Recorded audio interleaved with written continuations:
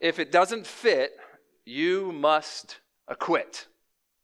23 years ago, the O.J. Simpson trial and all of its intrigue and celebrity was at full bloom. And you remember that pivotal moment if you were paying attention back then? The moment with the bloody glove, when O.J. Simpson tried to put it on and it didn't fit, and those words were said by his lawyer, Johnny Cochran. If it doesn't fit, you must acquit. Now, what was it about that trial that generated such interest? If you were like me, you probably spent more time than you could really justify watching the never-ending parade of witnesses and evidence. What was it that captured our imagination about it? Well, at one level, you want to see where the evidence leads. Will justice be done? As that trial progressed, the country was gripped by it, and until finally the verdict came down innocent on all charges. Our passage in Scripture this morning has no less intrigue and a trial of a different sort. This time it's Jesus that's on trial. And Jesus who will be calling witnesses to his own defense. And like any good trial, at the end of it, we will see a surprising verdict. We'll see that really the problem hasn't been lack of evidence the whole time. The problem has been lack of love of God himself. The passage is broken down into 5 sections. 4 of them are witnesses that Jesus will call to his defense before the religious leaders. And then finally, a verdict. Lack of love, not lack of evidence, is the real problem. Let's begin by looking at verses 30 through 35. The first witness that Jesus calls, John the Baptist. Now, we've got to remember why it is that Jesus is on trial. All the way back to the beginning of chapter 5, Jesus has gotten himself in trouble with the religious powers of his day. Jesus dared to do something that no one would dare to do. He performed a miracle. He healed a man that had been lame his entire life. We would say a lifetime worth of suffering on the Sabbath. That put him at odds with the religious leaders of his day who had taken God's command to keep the Sabbath and built laws around it. Those people did not see anything to praise in a man miraculously being able to walk again. All they could think about was their religious system being broken. Last week we saw how that hatred of Jesus resulted in Jesus needing to give a defense for himself that his breaking of the Sabbath law was actually okay because he has a unique place, a unique relationship with his Father as the Son of God. Well, now Jesus will bring his defense from a different angle. He'll bring before these religious leaders a parade of witnesses to the fact that he is who he says he is, and he has this unique relationship before the Father.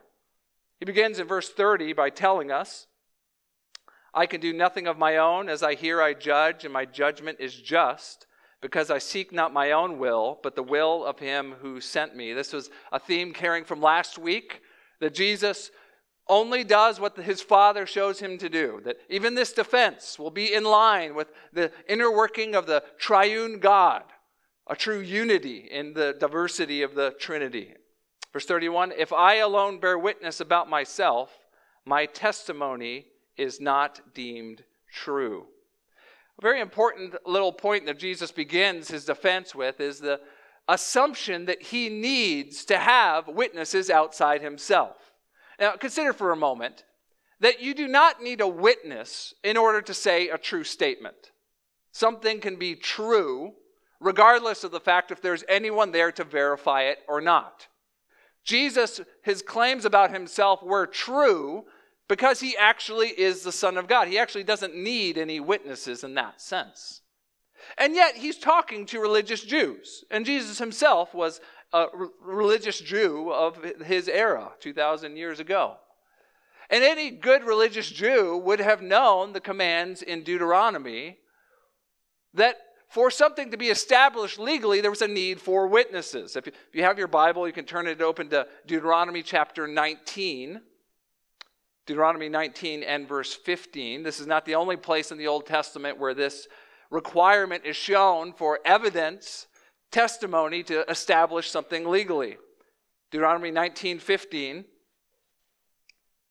a single witness shall not suffice against a person for any crime or for any wrong in connection with any offense that has been committed. Only on the evidence of 2 witnesses or of 3 witnesses shall a charge be established.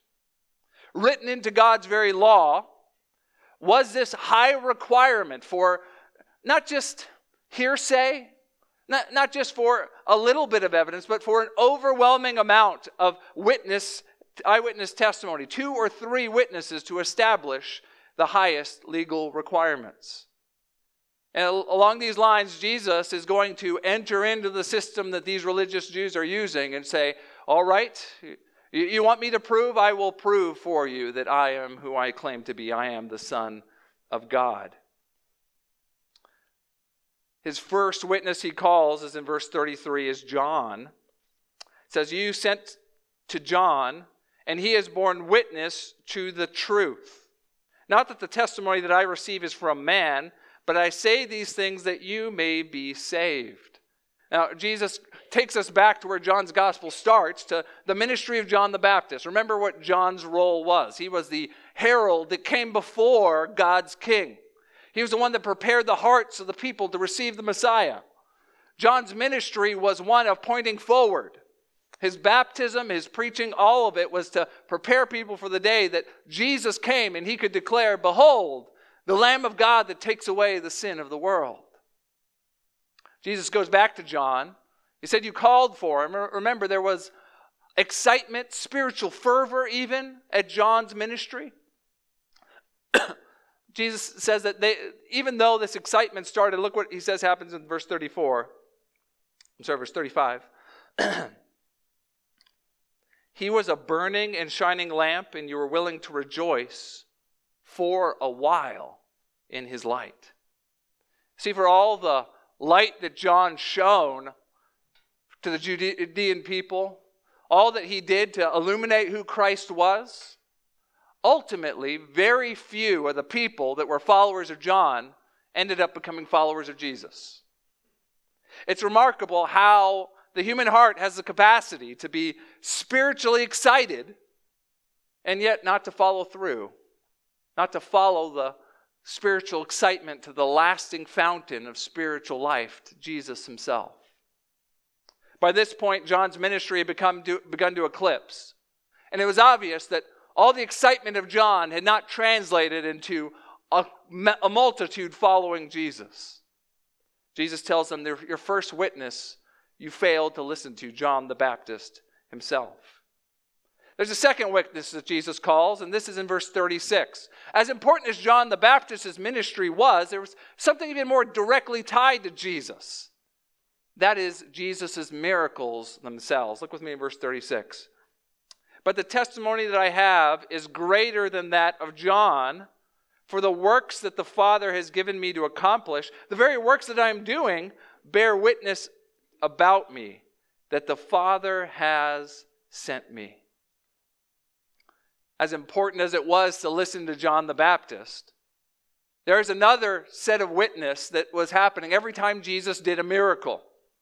The miracle of turning water to wine, the miracle of healing the official boy's son, the miracle of healing the lame man that kicked off this whole thing, and many, many more miracles. All of them are little spotlights intended to draw the eye to Jesus himself. And yet, as we'll see a pattern over and over again, people might be drawn to the miracles, but precious few are drawn to the miracle giver, to Jesus himself. Jesus says that his miracles are greater than John the Baptist. Now, I wonder what you think he means by greater. Now, in one sense, John the Baptist is not recorded as doing miracles. So you might say that in raw power, Jesus' miracles are greater than John's testimony. That would be a true enough statement. But as we keep reading John's gospel, we're going to run into trouble if we take that line of thought. Stick your finger right here, flip open to John 14:12. I want to show you a parallel coming up several months down the road, John 14:12. In this passage, Jesus tells us that we as believers will have the great honor of even doing greater works than Jesus himself. He says, truly, truly, I say to you, whoever believes in me will also do the works that I do, and greater works than these will he do, because I am going to the Father. Now, you're going to run into a problem if you say that Jesus is here saying that his raw miracles, either in number or power, make his testimony greater than John's. Because when you get to John 14, then you set yourself up to say, well, I guess that means I'm supposed to do even greater miracles than Jesus. There are some believers that understand that part of Scripture as such. They try to live a life of victory and claiming miracles and raw spiritual power in their own life. But friends, how many of us have ever walked on water? I guess we're supposed to top Jesus. We should be cartwheeling across the water. How many of us have turned water to wine? Or I guess if it's going to be greater, it should be turning water to buy energy drink, right? I mean, like, our miracles don't top Jesus' miracles, even if God grants us them. We just need to be honest about that. So what does Jesus mean? When he says greater, what he's referring to is greater in clarity rather than greater in power. If you think of the progression of how Jesus has been revealing God to humanity, you could draw a line from John the Baptist as step one. Then Jesus' own ministry himself and all the miracles he does. And yet, the people viewing those miracles, the ones even experiencing them, they didn't have the perfect clarity that you and I do about why Jesus came. Because while his miracles were part of his mission, the culmination of that mission was the cross. And brothers and sisters, we live on the other side of that cross. We can look back and say that the sinless Son of God came to save sinners. And even those who experienced the miracle of having their legs restored or any other miracle Jesus did, they didn't have that clarity that you and I do. Jesus says, if you don't believe John, it's even worse that you don't believe my miracles, because my miracles are even clearer testimony to who I am. But the parade of witnesses will continue, and like any good lawyer, Jesus continues to ratchet up the pressure by bringing his strongest witness forward yet still. Verses 37 through 38, the third witness is called. This time it is the Father himself. Now, we know that credibility is a really important thing when it comes to witnesses. You take the O.J. Simpson trial, for instance. One of the key witnesses, really one of the reasons that you ended up with the verdict you did, was a man named Mark Fuhrman. He was one of the detectives, one of the first ones on the scene. He discovered lots of the evidence. And along the way, it was discovered that Mark Fuhrman had made a number of horrible racist comments. The fact that his character was undermined threw into question all of the evidence that was tied to him. If you can't trust a witness, you can't trust the thing that they are witnessing to. Well, the inverse is also true. The credibility of a witness when they are rock solid provides rock solid evidence. Jesus now calls upon the Father himself, the ultimate appeal of authority to any believer in his day. In verse 37, he says this, "And the Father who sent me has himself borne witness about me. His voice you have never heard, his form you have never seen, and you do not have his word abiding in you, for you do not believe the one who he has sent." Jesus has already alluded to the fact that the Father would be one of his witnesses back in verse 32, but here he spells it out more fully. The Jews are upset, thinking that he has blasphemed the Holy One, the Father himself. And yet Jesus says that the Father has borne witness already to who he is. Now, what is Jesus talking about here? There's been lots of speculation. It could be that it's referring to that moment at his baptism, when John baptizes him and the Spirit descends. And remember, there's a voice from heaven at that moment that says, "This is my Son with whom I am well pleased." That is the Father witnessing to Jesus being who he claims to be. It could also be a reference to Jesus' whole life and ministry. I mean, think about the miracle of the incarnation itself. You had angels that came and announced his coming. You had the prophecies that were fulfilled along the way. All the things that are pointing to who Jesus is, that the Father wove into history itself. It could be that. I think it's best to understand it in that way, that all of Jesus' life and ministry, all of it is to be understood as God the Father testifying that this is my Son. Notice now that the table is starting to be turned, that no longer is it Jesus the one that's being accused. He's starting to accuse them. He tells them they haven't heard his voice. They haven't seen his form. And even worse, they don't have his word abiding within them. If you go back through the Old Testament and you think about the things that the Old Testament people of God, the grace that they had received, they heard the voice from Sinai. Their patriarch wrestled with God and saw his form. And they were entrusted with the very word of God. And yet Jesus says, you have not heard the testimony of my Father. You have missed the witness of who I am, of the one who sent me. This is a charge of total rejection. Even though they were the most religious people on the earth at that moment, they were not people listening to their Heavenly Father's witness. Friend, if it's not obvious already, I hope you see the danger of assuming that religion in some way makes you someone that is listening and living in accordance with God's will brings. It's very possible to be very religious, to have been born into a family that has deep Christian heritage, to be a regular church attender, maybe even to become a member of a local church, and yet to be far, far from God. When something is said, when God asks something of you that you are unwilling to do, you find a convenient way around it. You silence that voice of his word inside you.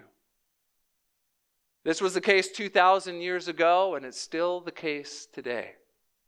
Jesus says they've not listened to the Father's witness. And that makes them the ones on trial. Well, we have one final witness. And if you were using the analogy of a sports team, this would be like a football team deciding to run right up the middle, going right into the teeth of the defense. Jesus now calls the point of supposed strength of the Jews of his day, the religious leaders, he calls to the witness stand the very scriptures themselves. This is in verses 39 and 40 and 45 through 47. You search the scriptures because you think that in them you have eternal life, and it is they that bear witness about me. Yet you refuse to come to me that you may have life. Notice that Jesus does not condemn them for lack of effort when it comes to reading God's word.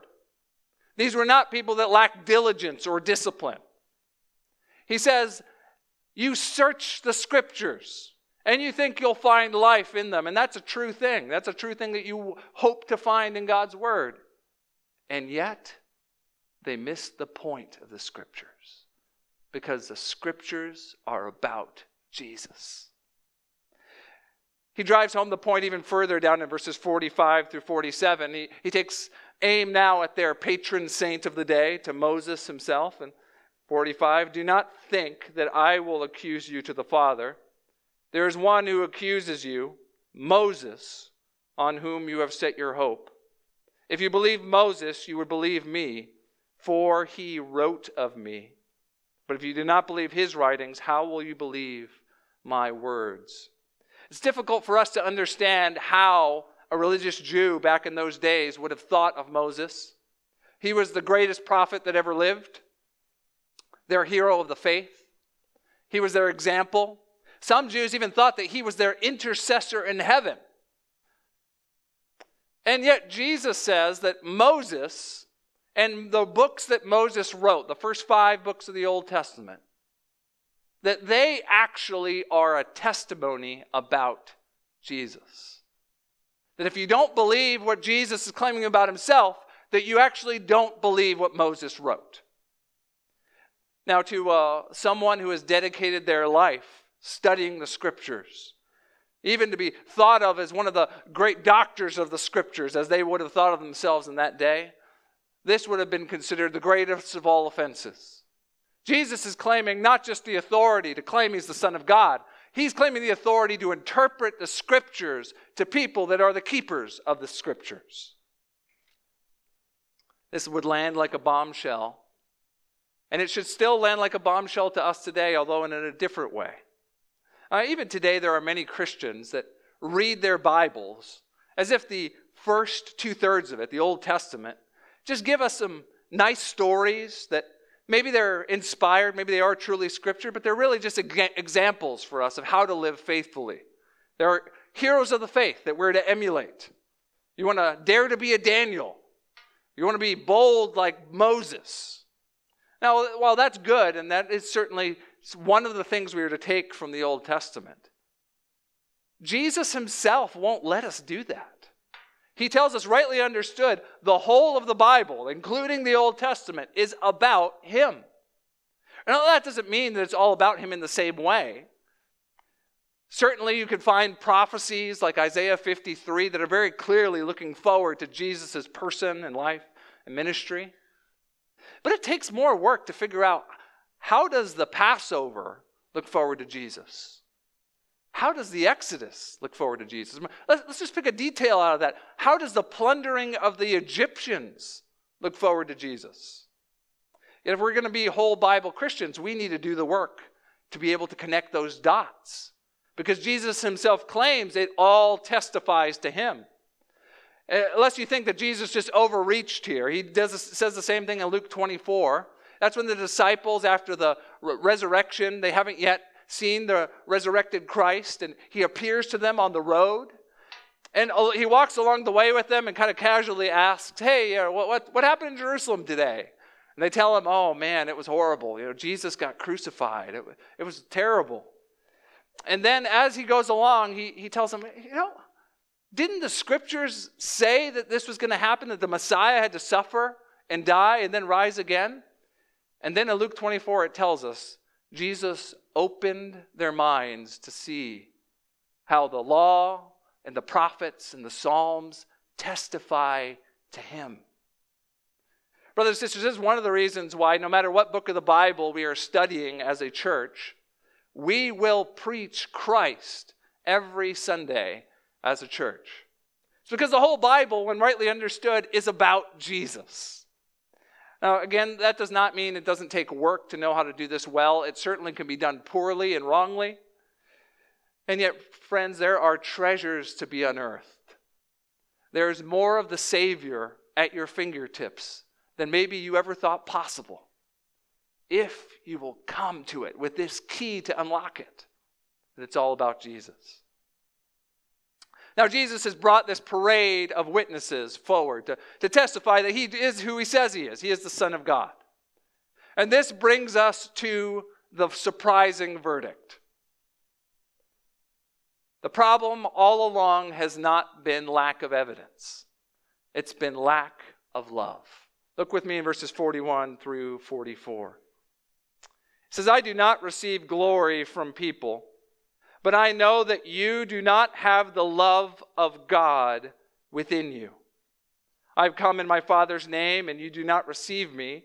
If another comes in his own name, you will receive him. How can you believe when you receive glory from one another and do not seek the glory that comes from the only God? Sometimes we like to think that if we just had enough evidence, everyone would believe. If God would just do a miracle in front of me. If the archaeological evidence would just be a little bit tighter. If I just see writing in the sky, something that I could understand. Now, friends, God does use evidence. He's given us tremendous ability to have confidence in what the Scriptures have written. both what's written in the scriptures themselves and in the disciplines surrounding it, like archaeology and history. And yet, we need to understand that our fundamental problem isn't lack of evidence. That's what he says in verse 41. It's lack of love. Verse 42. But I know that you do not have the love of God within you. Now, this is not saying that they lacked God's love to them inside them, as if they were people who had never received any of God's love. Now, every human that's ever existed has experienced more love from God than we deserve. He causes the sun to rise and the rain to fall.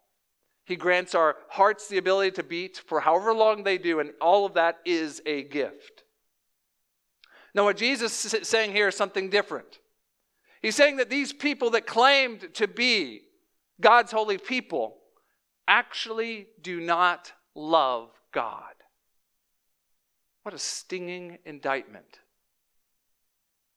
Have you thought how horrible it would be to stand before God on Judgment Day and hear that you had never actually loved God?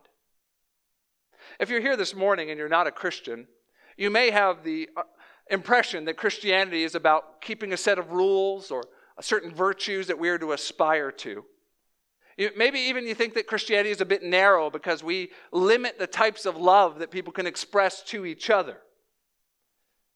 Even this week, a very famous singer just really blasted anyone that tries to take what the Bible says seriously about what love is, saying that that's not actually Christianity. Friend, if that's what you're thinking this morning, let me say first, I understand how you arrived there. And you realize what the Bible teaches us. It teaches us that we are not free to love any way that we desire, that our hearts are actually made to love God.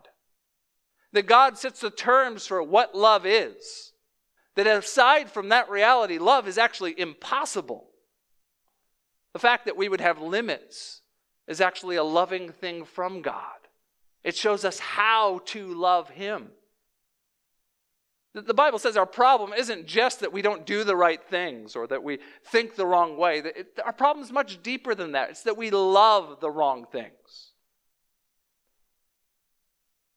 Brothers and sisters, those who call yourselves Christians this morning know that our hearts still have the same problem within each of us. We may know the right thing to do. We may know precisely what God wants, yet if we do not love God more than we love anything else, we will find reasons to cast that love that God has shown us aside. Look at the way Jesus tells us this played out in their lives. Verse 44, how can you believe when you receive glory from one another and do not seek the glory that comes from the only God? See, instead of caring about God's approval because they love God, instead they wanted the applause of each other. Friends, that is still the same problem with each and every one of our human hearts. We want the approval of someone. Maybe that's a spouse. Maybe that's someone that's showing us affection in a romantic relationship. Maybe that's a teacher or a mentor. Maybe it's our kids. Maybe it's someone at the office. Maybe it's just the culture at large. Friends, maybe it's even yourself. Maybe you care more about your own opinion of yourself, if you love yourself, than you care about what God thinks of your life. That is a trap that Jesus says that these religious people fell into 2,000 years ago. And it's a trap that keeps claiming souls to this day. Our problem isn't lack of evidence. That's not the reason people don't believe and follow Jesus. It's lack of love. And friends, that bad news becomes the occasion for the good news of the gospel. Because for those who don't love God with their heart the way we ought to, for those who find every excuse to instead look for the approval of people and even ourselves, God sent His perfect Son to die for sinful hearts like ours. He sent a Son who never sought his own approval or the approval of anyone else, who only sought his Father's approval, even to the point of death, saying, "Not my will, but yours be done." He sent a Son that was so full of the love of God that he didn't shy back, even from giving his life on the cross. He sent a Son that would withstand the full wrath of God, so that those of us who would believe in him would never face it ourselves. He sent a Son that would rise to new life, so that he could grant new life to you by giving you a new heart, one that now loves God and wants his approval above all else. Brothers and sisters, the good news of the gospel of Jesus is that while we fell into the same trap as these religious people 2,000 years ago, Jesus has lifted us out of it if we come to him in faith. Friend, do you want delight in your life? Do you want true joy? What is the thing that God asks of you? It's simply to love him with your whole heart. The way you do that is by giving your life fully to Jesus. Maybe this morning will be the first morning for someone in this room. Maybe they, like the religious people in this text, have known lots about God, known lots about his rules, but they've never had the love of God within them. Friend, if that's you this morning, you can leave as someone totally different if you'll put your trust in Jesus. Turns out that Jesus wasn't the one on trial. The religious leaders were. And even more surprisingly, we were.